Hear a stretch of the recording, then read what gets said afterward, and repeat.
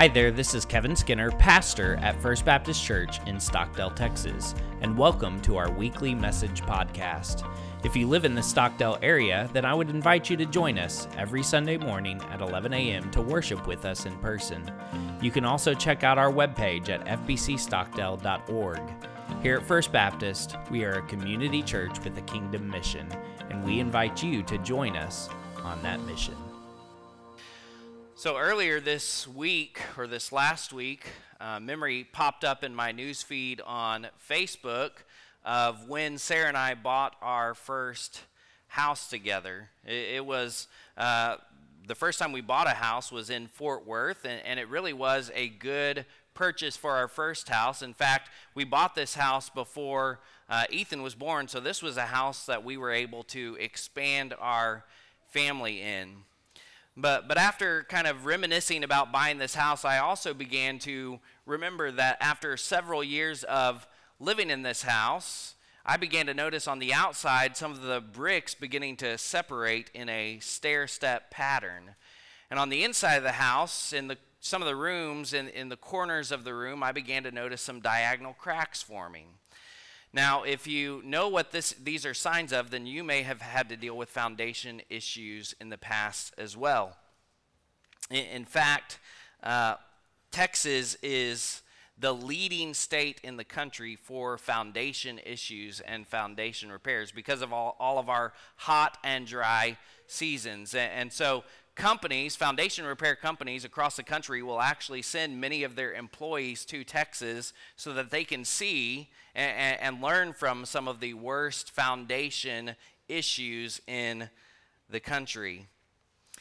So as these clear signs of foundation issues began to present themselves, I began to look for different estimates from different foundation repair companies. And of course, several $1,000s later, we had a solid foundation once again. So we're in a series right now titled Rooted, and as we're going through this series, we're walking through the book of Colossians. And as we think about this life, our desire would be that we would have a solid foundation, that we wouldn't see cracks and things beginning to fall apart in our own life. Now, even though Texas has some of the worst foundation issues in the country, there are things that we can do to ensure that we don't have those same issues again, or to prevent those issues from occurring in the first place. And in fact, if you just keep your foundation watered, that can help prevent having to spend thousands of dollars on foundation repairs. So as believers, what do we need to do to ensure that we have a solid foundation? What do we need to do to ensure that we don't begin to see cracks in our life and things beginning to fall apart around us? And the answer is, we are to root our lives in Jesus. He is to be our foundation. If you remember these verses from last week, Paul said in Colossians 2, 6 through 7, "So then, just as you have received Christ Jesus as Lord, continue to live in him, being rooted and built up in him, and established in the faith, just as you were taught, and overflowing with gratitude."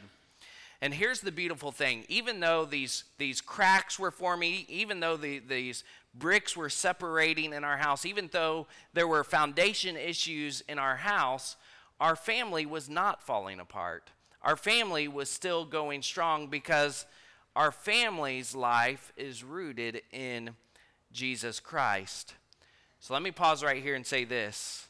When your life is rooted in Jesus, even when everything else around you is falling apart, your life won't be. Let me say that again. When your life is rooted in Jesus, even if everything else around you is falling apart, your life won't be.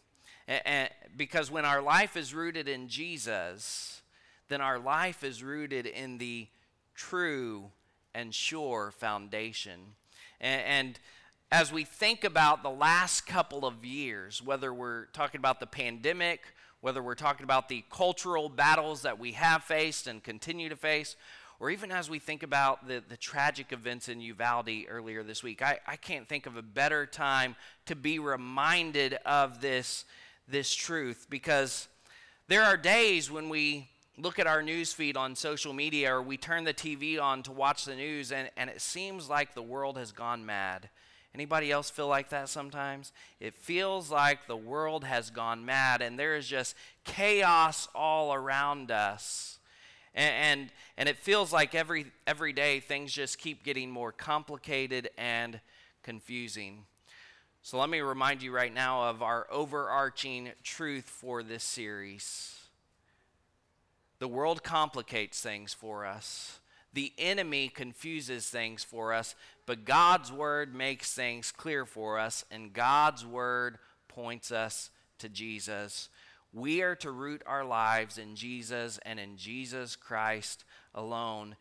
And when we root our lives in Him, even if everything else around us is falling apart, our life won't be.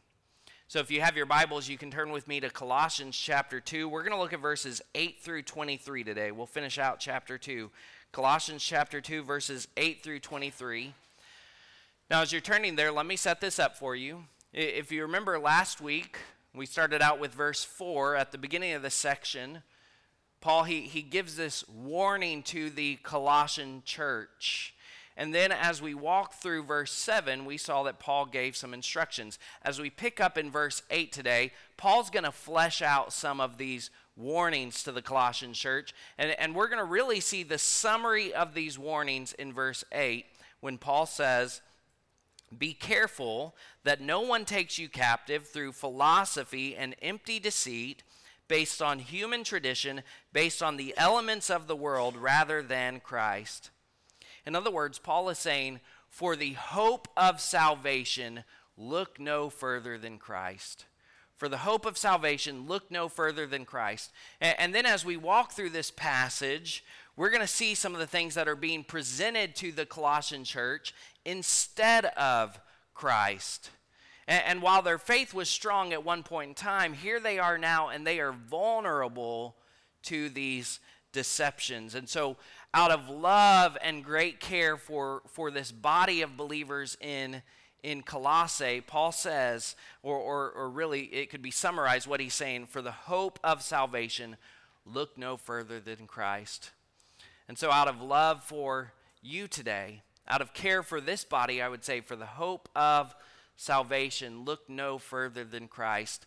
Nothing else and no one else has done anything that can save us. We ourselves can do nothing to save us. Our hope for salvation can only be found in Jesus Christ, in His death on the cross for your sins and for mine. So there are a couple of things that I want to say about verse 8 before we read this passage. First, this deceit, these false teachings have the capability of taking us captive. In other words, we can become prisoners of these false teachings if we give ourselves over to them. So let me introduce you to Colonel Richard P. Kiernan. Kiernan was a fighter pilot in the United States Air Force, and he is only one of two people to become a prisoner of war in both World War II and in the Vietnam War. And so in World War II, his plane was shot down, and he was held as a prisoner from September 1944 until he was released in May of 1945. His plane was shot down again in July of 1965, and after ejecting from his plane, he was taken prisoner in North Vietnam, and he was held captive there until January of 1973. He's one of 52 Americans that were forced to march through the streets while being brutally beaten by North Vietnamese civilians. His release in 1973, was, along with the others that were released, was a part of Operation Homecoming. And so speaking of these philosophies, speaking of these false teachings, Paul says, be careful that no one takes you captive. Don't allow yourself to be a prisoner. Because while these things don't have the capability to take us physically captive like Colonel Kieran was taken physically captive. These things, these false teachings, if we give ourselves over to them, they have the ability to take us spiritually captive, and we can become prisoners of things that Christ has already set us free from. And the freedom that we receive in Christ wasn't through Operation Homecoming, it was through his redemptive work on the cross, once for all time. So don't give yourself over to these things to be taken captive again. So these false teachings have the capability of taking us captive. But the second thing that I want to point out about what Paul says here is that these false teachings are empty. They are empty. In other words, these false teachings, they may sound solid to us, when in reality they are completely hollow. So when we moved into the parsonage next door, in the backyard, there was a tree stump. It came up to about my waist, maybe a little bit taller. And by all appearances, this tree stump looked solid. But one day I hit the side of the tree stump, and the side of the stump just crumbled. And so I realized that even though it looked solid, even though it looked like a good tree stump, it wasn't solid. The wood had become soft and rotten, and so when put under pressure, it could not stand. And this is what Paul is saying here about these false teachings, about this deceit. It may sound good to us, it may look good to us, but when put under the pressure, when put under the weight of the truth, it cannot stand. It crumbles under the weight of the truth, because in the end, it is just empty deceit. I said this last week, but let me remind you of an important practice for us as believers. We are to take what we hear to God's word, and we are to test it against God's word to see if it lines up with God's word. And if it doesn't line up with God's word, then it is just empty deceit, and we must not allow ourselves to be taken captive by it. With that in mind, let's read our passage now, Colossians chapter 2, verses 8 through 23. It says, "Be careful that no one takes you captive through philosophy and empty deceit, based on human tradition, based on the elements of the world rather than Christ. For the entire fullness of God's nature dwells bodily in Christ, and you have been filled by him, who is the head over every ruler and authority. You were also circumcised in him with a circumcision not done with hands, by putting off the body of flesh in the circumcision of Christ, when you were buried with him in baptism, in which you were also raised with him through faith in the working of God who raised him from the dead. And when you were dead in trespasses and in the uncircumcision of your flesh, he made you alive with him and forgave us all our trespasses. He erased the certificate of debt with its obligations that was against us and opposed to us, and has taken it away by nailing it to the cross. He disarmed the rulers and authorities and disgraced them publicly. He triumphed over them in him. Therefore, don't let anyone judge you in regard to food and drink, or in the matter of a festival or new moon or a Sabbath day. These are a shadow of what was to come. The substance is Christ. Let no one condemn you by delighting in ascetic practices and the worship of angels, claiming access to a visionary realm. Such people are inflated by empty notions of their unspiritual mind. He doesn't hold on to the head, from whom the whole body, nourished and held together by its ligaments and tendons, grows with growth from God. If you died with Christ to the elements of this world, why do you live as if you still belong to the world? Why do you submit to its regulations? Don't handle, don't taste, don't touch. All these regulations refer to what is destined to perish by being used up. They are human commands and doctrines. Although these have a reputation for wisdom by promoting self-made religion, false humility, and severe treatment of the body, they are not of any value in curbing self-indulgence. So as we look at this passage this morning, I want to begin by highlighting what Paul says in verse 20. He says, if you died with Christ to the elements of this world, why do you live as if you still belonged to the world? As we read through this passage, Paul is reminding us that in Jesus we have received something far better. We have received something far greater than what this world has to offer. And if we have received the best in Christ, how can we return to something that is less than the best? So, back during my freshman year of college, for Valentine's Day, I went out with a group of friends to a restaurant to just celebrate Valentine's Day together. And so there was a group of us guys and girls, and so we were looking at the menu and trying to decide what we were going to order. I decided on the steak. And so the waiter comes over to take our order, and she asked me what I wanted, and I said I wanted the steak. And then she asked me a very reasonable question, a very normal question when you order steak. How do you want it cooked? Now let me remind you, I was a freshman in college, and this was probably the first time that I was ever ordering a steak without my parents there. And when she asked me, how do you want it cooked, I had no idea how to order a steak. And so I looked her dead in the face, and I said, on the stove. I know. But if that wasn't bad enough, I actually ended up ordering it well done. It was like eating a belt, right? And so it was actually several years later, after Sarah and I were married, that I began ordering my steak medium rare.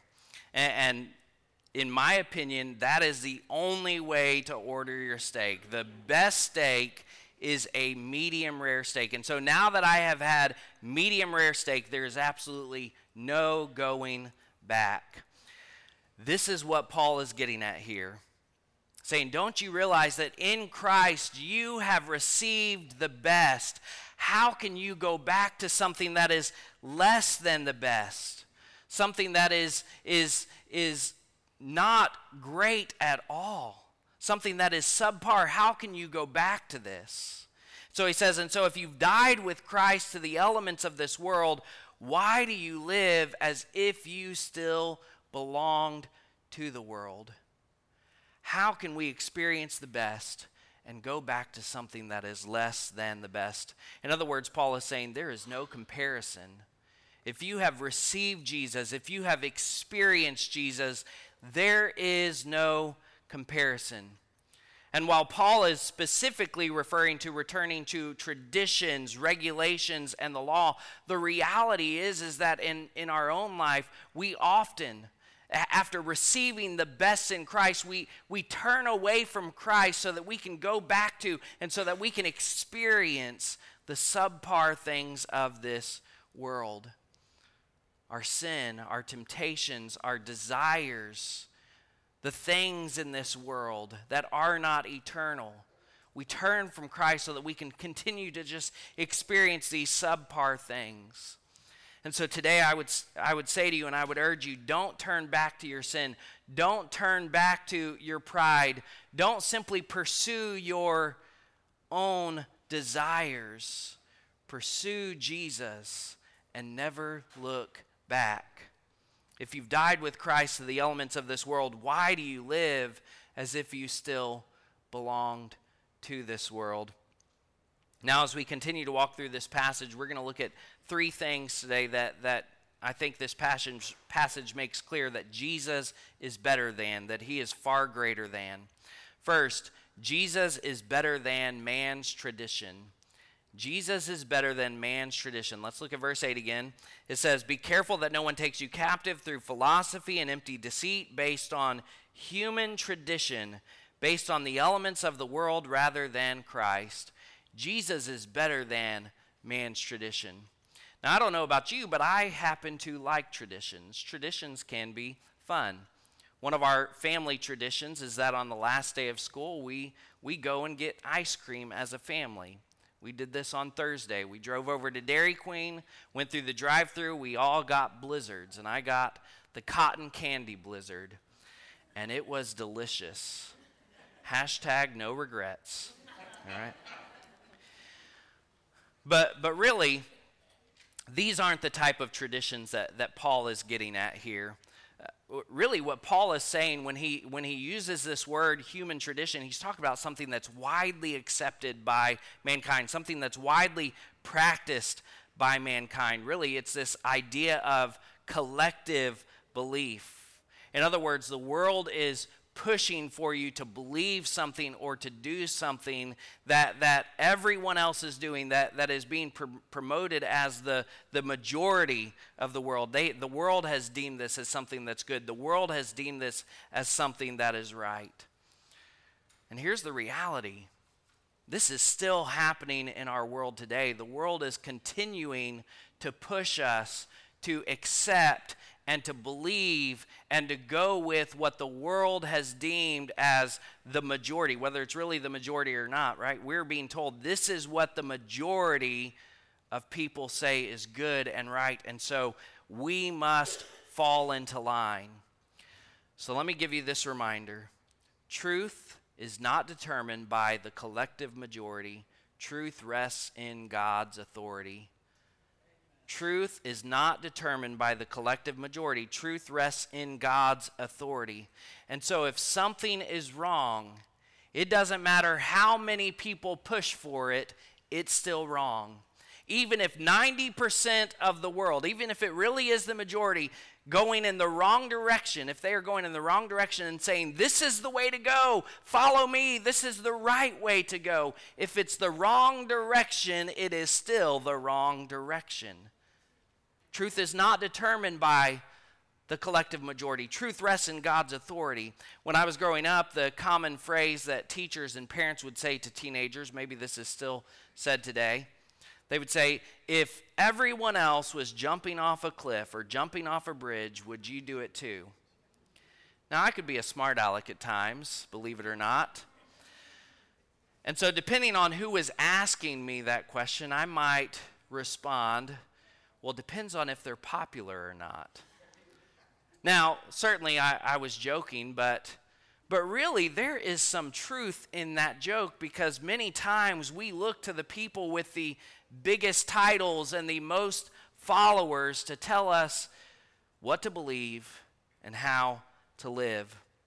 But truth is not determined by the collective majority. Truth rests in God's authority. And so if it's the wrong direction, it doesn't matter how famous the person is that's saying we should go in that direction. It doesn't matter how many people like that person, follow that person, idolize that person. It doesn't matter how many people agree with that person. If it's the wrong direction, it's still the wrong direction. And so Paul is telling the Colossians, but he's also telling us today, don't look to the world, look to the Lord. And look to his word. Trust in the Lord and trust in his word. Don't look to what everybody else is saying. What is God saying through his word? Because this is where we're going to find truth. Not out in the world, but in his word. Truth is found in Jesus Christ and in Jesus Christ alone. So Jesus is better than man's tradition. Second, Jesus is better than every authority. Jesus is better than every authority. Let's look at verses 9 and 10 now. It says, for the entire fullness of God's nature dwells bodily in Christ, and you have been filled by him, who is the head over every ruler and authority. Jesus is better than every authority. Now, when it comes to our earthly authorities, this doesn't mean that we don't submit to our earthly authorities, so long as they're not commanding us to do something that is against God's word. But we do trust that God has placed our earthly authorities in their positions. And so because we submit to the Lord and we trust that he has placed them in their positions, as long as they're not telling us to do something that goes against God and goes against his word, then we do submit to their authority. That being said, what Paul is reminding us here is that Jesus is greater than all of those authorities because Jesus is the greater authority. Jesus is the final authority. In fact, Paul reminds us in Philippians 2:10 through 11 that at the name of Jesus, every knee will bow in heaven and on earth and under the earth, and every tongue will confess that Jesus Christ is Lord, to the glory of God the Father. And so as we think about Jesus being better than every authority, then there are a couple of authorities that I want to highlight that he is better than. One we've already talked about. Jesus is better than earthly authorities. Now this is important to remember because oftentimes we have our political side and our political candidate, right? And we want our political side, we want our political candidate to win. Now, there's absolutely nothing wrong with voting. I exercised my right to vote earlier this week. There's nothing wrong with allowing your voice to be heard. But the reality is that there are times when the candidate that we wanted to win, that we voted for, does not win. There are times that the party that we voted for does not win. And so the opposite candidate or the opposite party, the one that we were against, right, they come into power. What do we do then? How do we feel about that? So let me pause right here and give you this very important reminder. Even when our candidate doesn't come into power, Jesus hasn't lost his power.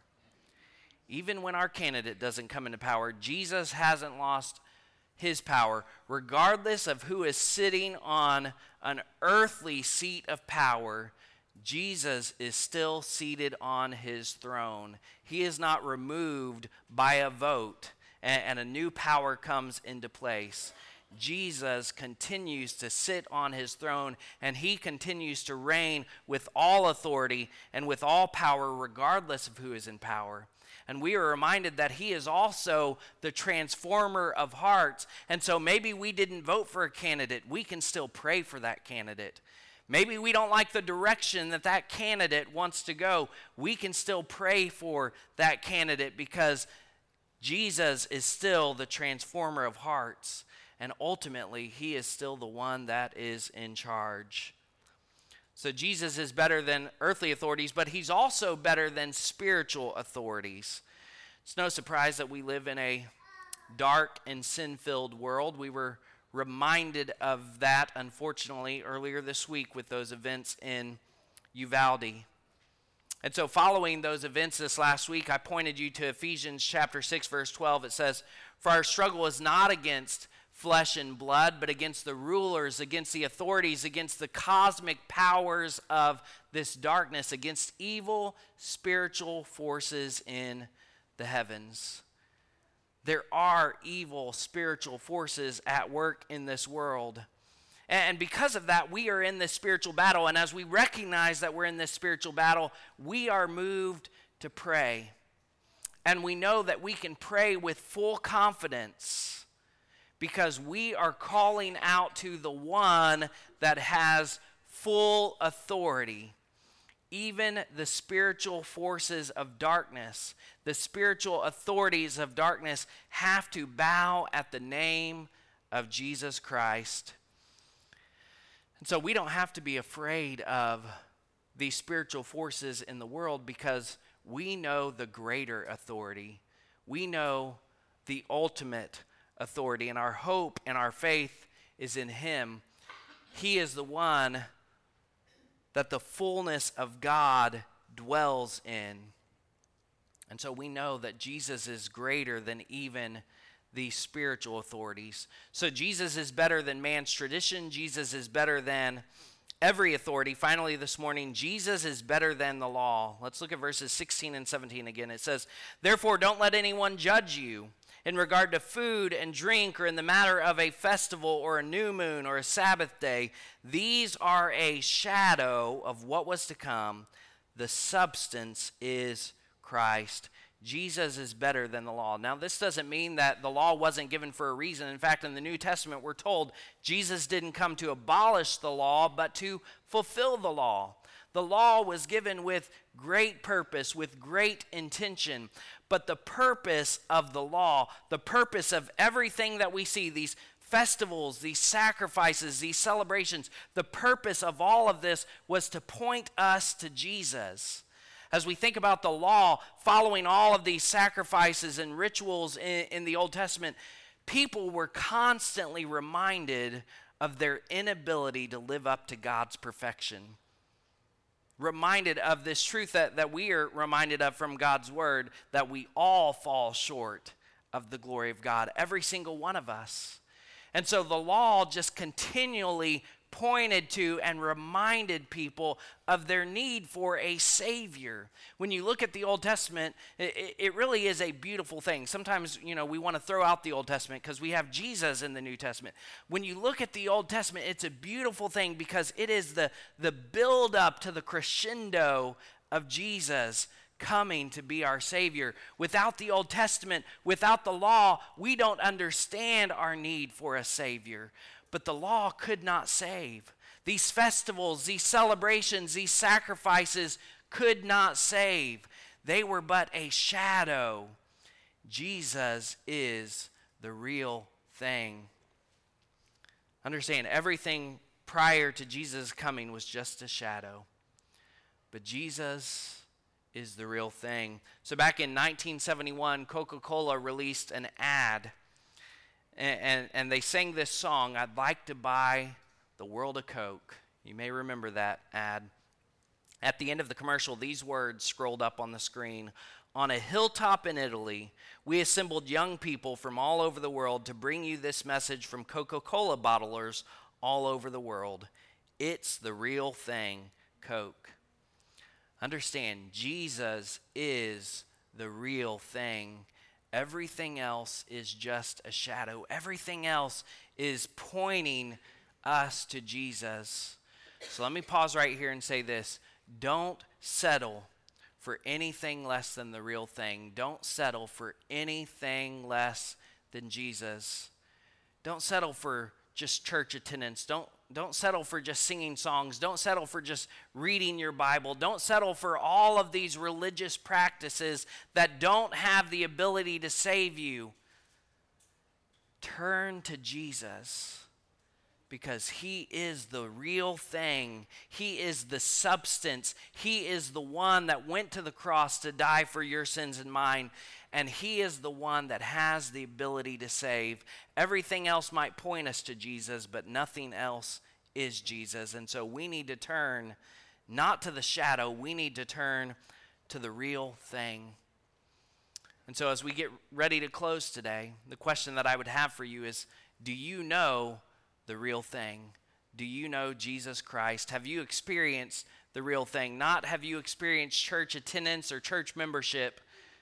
Have you experienced Jesus Christ? Is he the Lord of your life? And if he's not, then I want to give you the opportunity to respond. And so in just a moment, we're going to sing another song. And as we sing this song this morning, this will be your opportunity to respond. And today, if you would say, that's me, I've never given my life to Christ. I've come to church, I've experienced church, but I've never experienced Jesus personally in my life, allowing him to save me, allowing him to forgive me. But today I'm ready to turn from my sins, recognizing, yes, I fall short too, but Jesus died for me. If you're ready to turn to Jesus Christ, to allow him to be the Lord of your life today, then I would invite you to respond. I'm going to be standing right down front. Step out of your seat as we sing. Come and join me. Let's talk. Let's pray. Today can be the day that you don't just experience a shadow, but you experience the real thing. Now, maybe you're here and you would say, I've given my life to Christ already, but I've not taken that next step of baptism.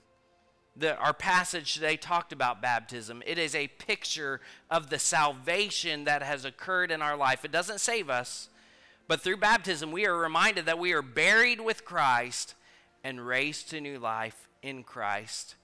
And so if you've given your life to Christ, but you've never taken that step of obedience to be baptized, to be able to experience this picture of salvation, then I would invite you to respond as well. Let's talk, let's pray, and we can make that commitment together today. Now maybe you're here and you would say, I've given my life to Christ, I've been baptized by immersion, and I've been visiting First Baptist Church Stockdale. I know that God's calling me to make this my church home, to join this church body, to be on mission with this church body. as we reach out to the community, as we reach out to the state and to this world. If you are being called to join this church body today, then let me encourage you to respond obediently as well. You can come forward, we'll talk and we'll pray, and you can become a member here at First Baptist Church Stockdale.